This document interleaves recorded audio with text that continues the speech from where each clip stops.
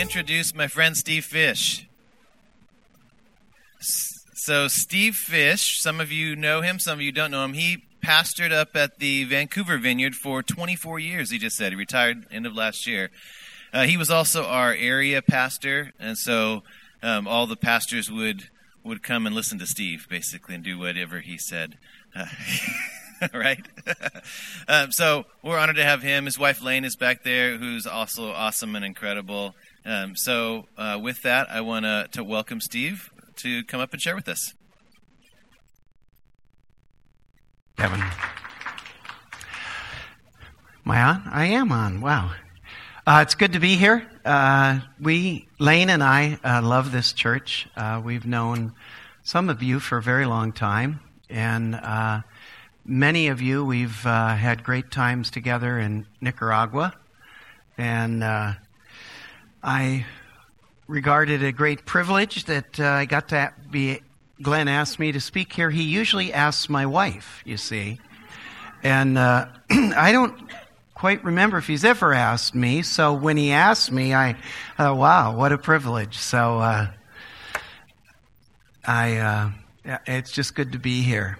Lane and I last month, we had the opportunity to vacation in kind of rural southwest France. And it was this incredible time.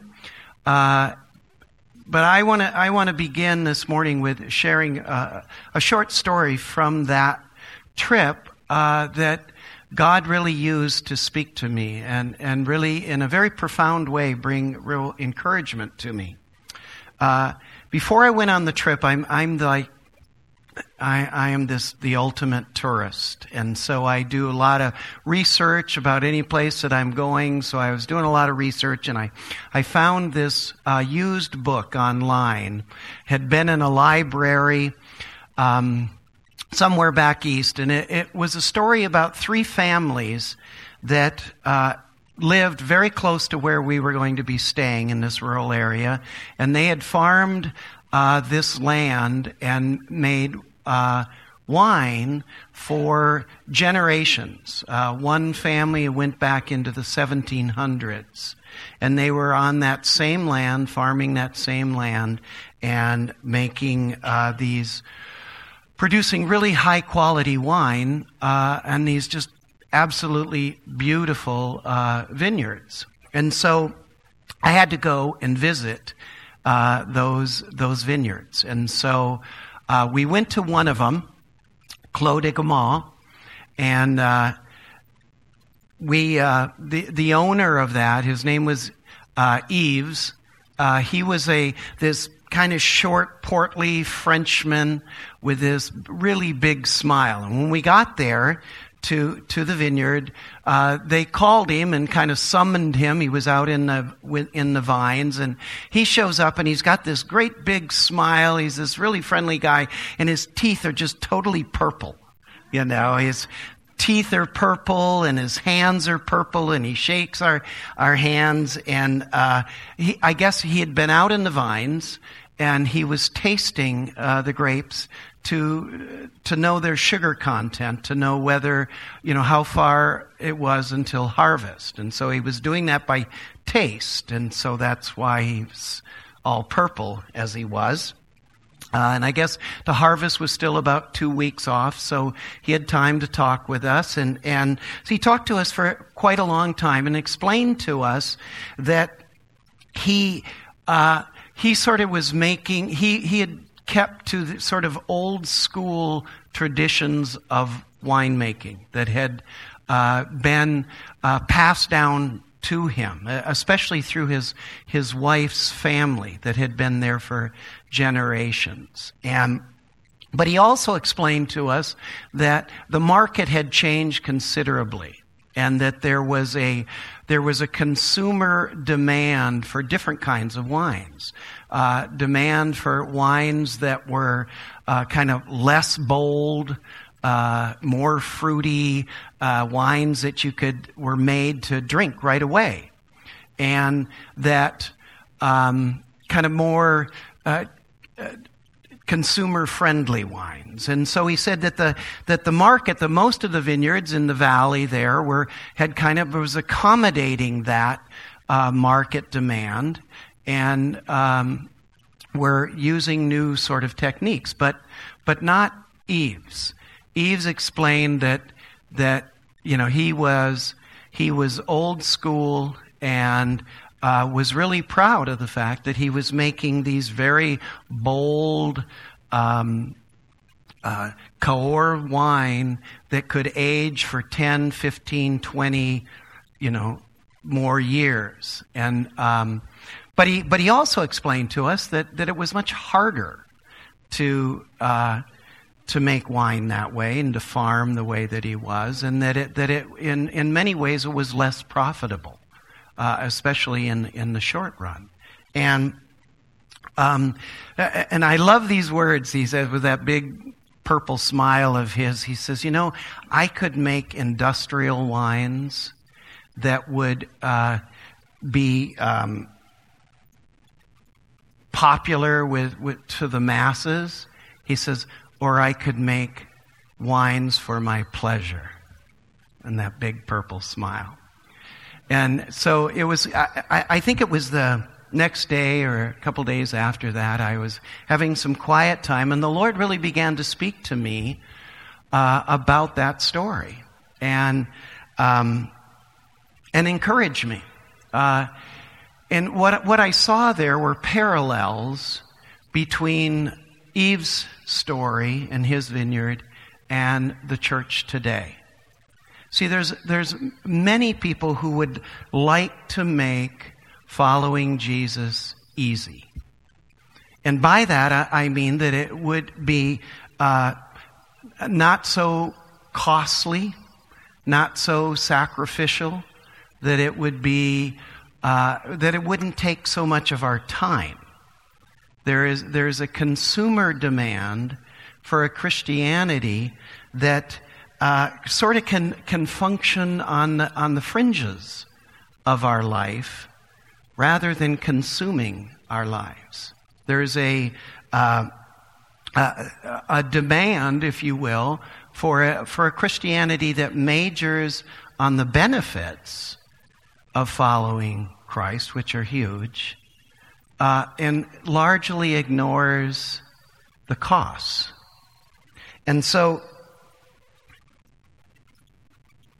but what God reminded me and encouraged me is that we have been called to an ancient way.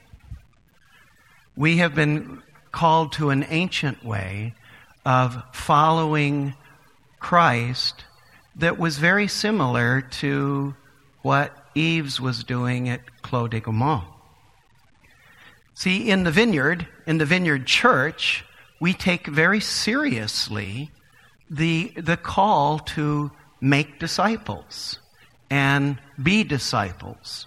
And both in our interactions with one another and with our relationship to those outside of the church. And by making disciples, I mean much more than evangelism. I mean more than, by discipleship, I mean more than a program or Bible study or even mentoring, although all of those things are good things. And it's much more than sort of the therapies that are designed to bring us greater freedom in our lives internally. By discipleship, as I was thinking about this, was this intentional, progressive transformation of our lives to be more like Jesus, to be more Christ-like. And a major component of that transformation that's taking place in our lives is this journey going from self-centeredness to a self-sacrificing servanthood like Christ. And so that's what I want to talk about this morning. Jesus, as you know, was the ultimate servant. It was far more than just a characteristic, one of the characteristics about Christ. It was his very nature. And so speaking about Jesus, Paul wrote this in Philippians, okay? Who, though he was in the form of God, did not count equality with God a thing to be grasped, but made himself nothing, taking the form of a servant, being born in the likeness of men, and being found in human form, he humbled himself, becoming obedient to the point of death, even death on the cross. Now, as many of you know, I mean, that's chocked full of theological significance. It's talking about the kenosis of Christ, the emptying of Christ, making himself nothing, which we don't have time to get into that, even if I understood what that actually meant. But what is clear in that is that Jesus willingly chose to give up some of his rights, the honor, and some of his prerogatives of God, as God, to take on human form and even the nature of a servant. Okay? Even to the extent of giving his life sacrificially for us. Now, that's who Jesus was. Okay? In Mark 10, this is what Jesus said of himself. He says, "For even the Son of Man did not come to be served, but to serve and to give his life a ransom for many." So that concept, the concept of servanthood, was something that Jesus he demonstrated by his life and in his teachings over and over again. This was something that he emphasized. It was something that I believe that was really important to him to impart to his disciples. Because to be a disciple of Christ, to be a follower of Christ, means to be one who follows his example of self-sacrificing servanthood. Okay?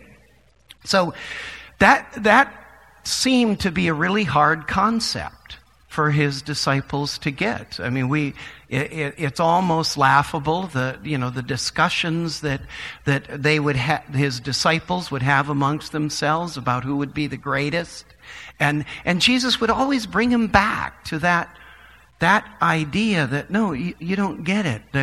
The greatest is the one who serves, not the one who promotes their own self-interests. Okay? And so, in Mark 9, Jesus said this. He says, sitting down, Jesus called the 12 and said, "If anyone wants to be first, he must be the very last, the servant of all." And so even though that we have these recordings of these different discussions, even down to the Last Supper, and Jesus is there with his closest friends, his closest disciples, they're still arguing about who is going to be the greatest. Okay? They are still consumed with this whole thing of self-interest and self-centeredness and self-promotion. And so again, Jesus kind of brings them back to that, guys, no, you don't get it.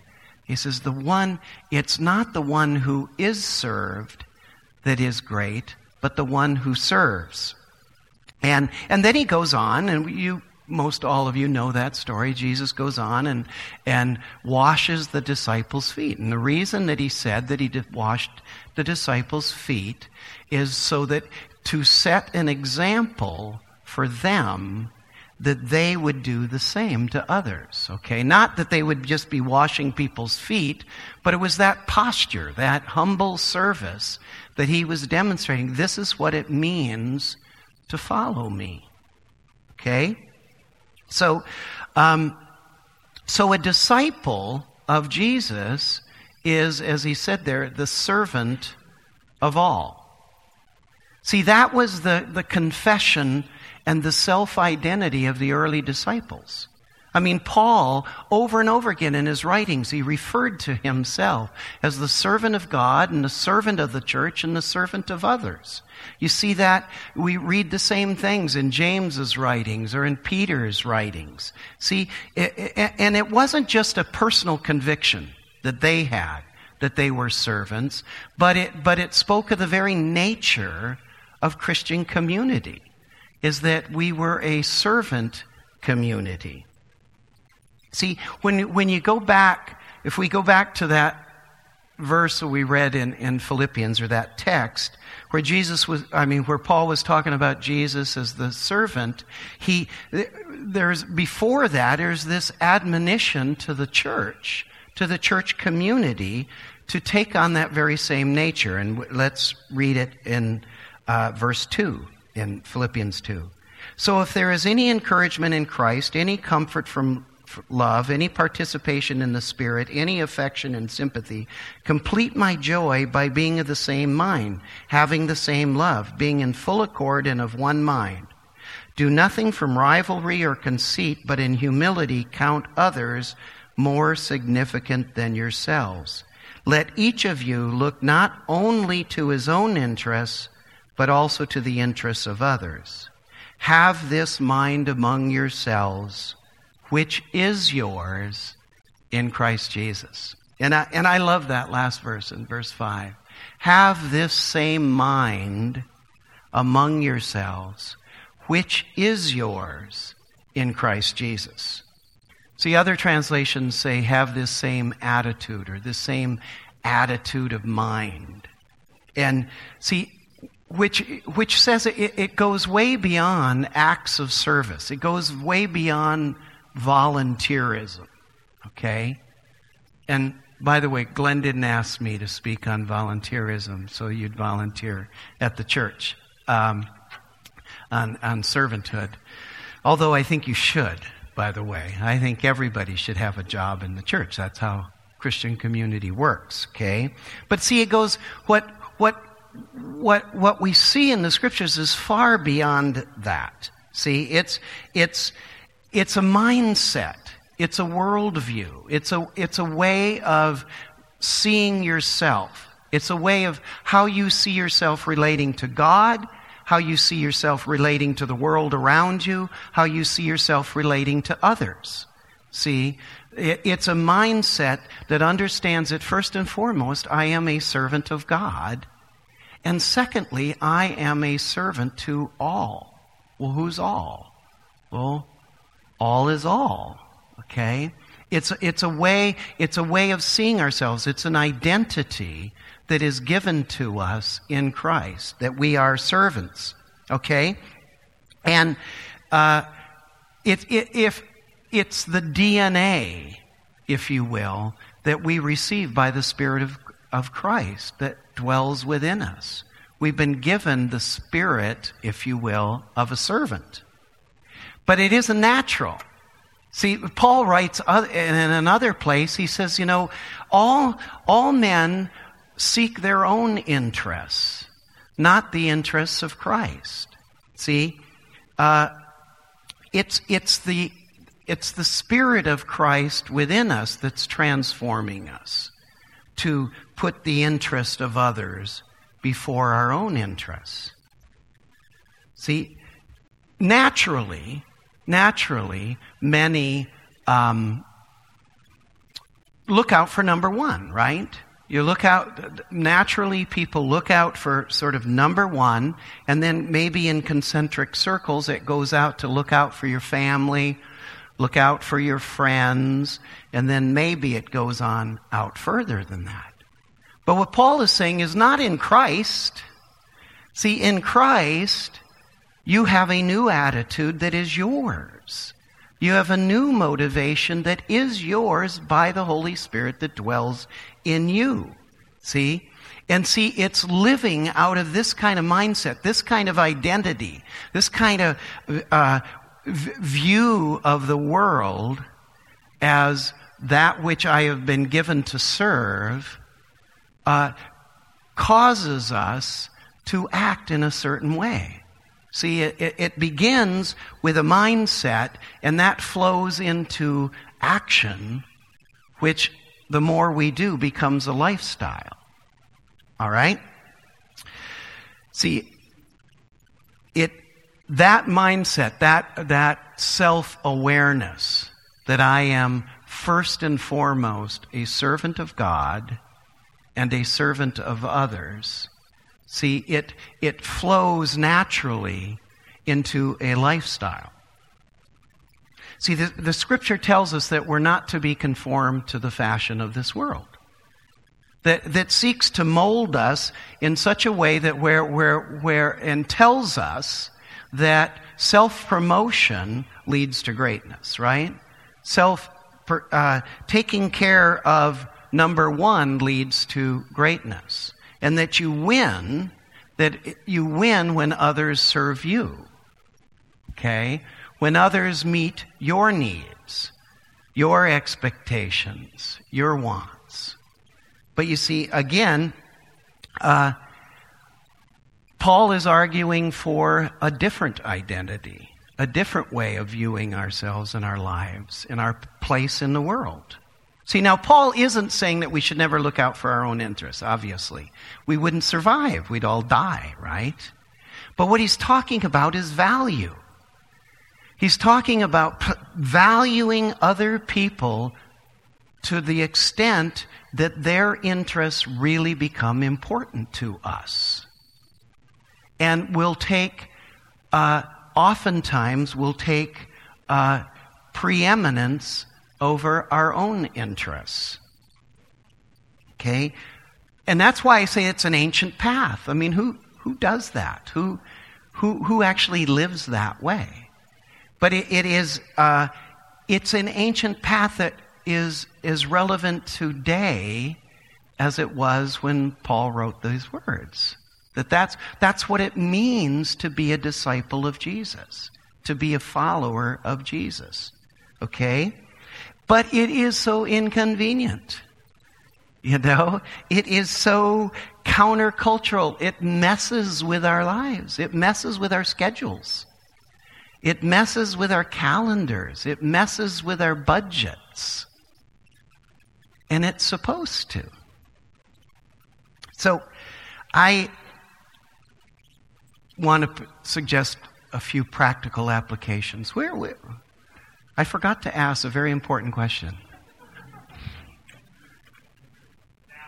Now?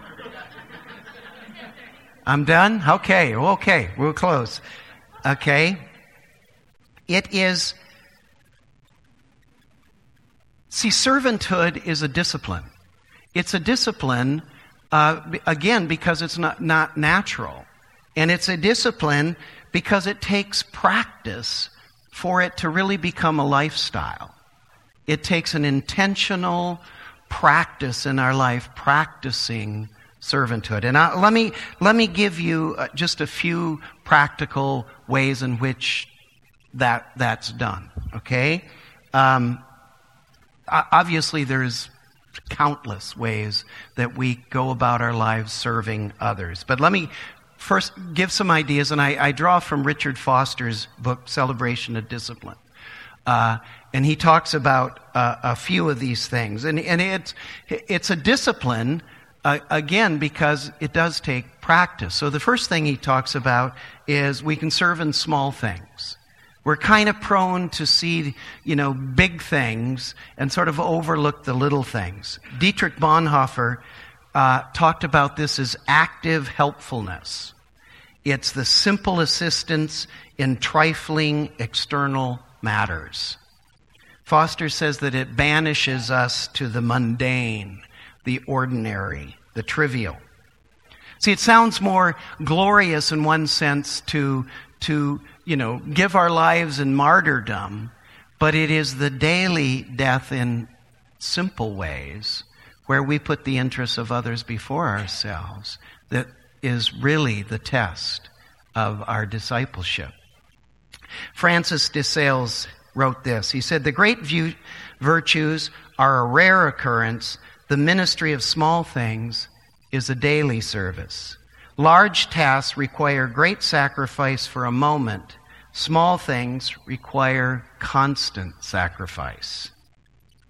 See, so basically it's so simple. It's just having the eyes looking for the simple ways every day that present themselves to us where we can put the interests of others before ourselves, that we can serve, that we can be helpful. I mean, think of all of the countless ways every day that you husbands can serve your wives, to put their interests above your interest, where your needs and expectations and wants take backseat to theirs, which would be true with our children, with our co-workers. Every one of us that's a disciple of Jesus, every day when we go to work, we have just endless opportunities to put the interests of others before ourselves, to serve others. Okay? A servant serves at all times. You know, your co-workers, your students, your clients, your customers. But again, it's a worldview that sees, well, that I'm placed in this world representing Christ to serve. Okay? Hospitality is another very simple way where we serve others. Who you eat with, it makes a powerful statement about who you value, who you respect. Who do you eat with? Do you eat with family and then friends? See, hospitality, the extending out to strangers, is a powerful way in which people are served, people are honored. And that can be the most simple things of inviting somebody for coffee, or inviting to somebody for lunch after church here on Sunday. And most importantly, and I really believe strongly in this, inviting people into your home, which could be just for a bowl of soup. Doesn't have to be super special, but it says something that's really profound when you eat with people. The other powerful way that we serve others is by listening. Everybody has a story to tell, but there's very few who want to listen, to those stories. And that's a learned art. Listening is a learned art. I find myself really guilty of this oftentimes. Somebody's talking to me and I'm just kind of holding my tongue waiting to respond, to give them my advice or tell my story. It sparks, oh yeah, I have a story like that, you see? But you see, it's a learned art where I still myself. I'm your servant to listen with a caring heart for your story. And you don't have to give advice. Matter of fact, giving advice often is the very worst thing you could do as a listener. Bearing one another's burdens. Carry each other's burdens. In this way you'll fulfill the law of Christ. The law of Christ is the law of love. Love calls us to weep with those that weep, to rejoice with those that rejoice. It understands what it means if one member suffer, we all suffer. And I think, I only have a couple of minutes here, I think that one of the powerful ways that we serve one another is through intercessory prayer, where we bring the needs of others and the interests of others before the throne of God. And I think it's powerful when we intercede for others individually by ourselves, but there is something very, very powerful when we join together to intercede for the needs of others. Okay, and in my church, we have put a great emphasis on that over the years and found great blessing in serving as we pray for individuals, we pray for our city, as they were talking about here, praying for our nation, we pray for our communities, we pray for our schools. It's a powerful way that we give our time and our energies to serve others. And then just simply sharing words of life, sharing words of encouragement, sharing prophetic words, taking the risk when you have a sense that God's giving you a word. That can be a very risky kind of a thing, an awkward thing. My wife is amazing to me in that way. We're in public. It's embarrassing. We're out in public and I can see it coming. I can see her eyeing somebody, in the restaurant, wherever we are. And I'm like, oh no, here she goes. Okay, and then she'll give prophetic words to people all of the time. It's a way that serves. Do you realize that most people in this world get very little encouragement? That never hear a real word of encouragement or a acknowledgement of some good trait that they have. You work with those people. You know, they live next door to you. They never get a word of encouragement. It's a powerful way that we can bring the love of Christ and serve them is by looking for opportunities to give encouragement to other people. I think that's what we do as disciples. It begins with that mindset, that worldview, that self-awareness, that identity that we have, that I'm a servant. And when I understand that and I live out of that, then it causes me to action.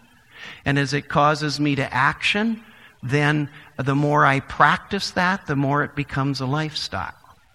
And then, as that becomes a lifestyle for me and for you, we do it together. And then in that way, we become a serving community. And I mean, I'm always been blessed. You guys inspire me. Your food pantry. I suppose you're raking people's leaves to bless them. I mean, all of those kinds of ways. The worst thing that I think could ever be said of a church is that it's irrelevant. You know, that it's not making a positive contribution to the community in which it lives and which it exists. And I think that's the great challenge for us as a church. That not only are we called to be servants individually of one another and of everyone around us, but we're called to be a servant community to the greater community. So I close with that. Can you do this with me? Did it? Okay, 10:30. But if you would do this with me, let's pray for Wally. Let's, as a servant community, as a community that loves that man and knows that tomorrow he's facing a big deal. We're hoping that it's a very little deal, but it is a serious procedure. And so let's be a servant community. Let's pray.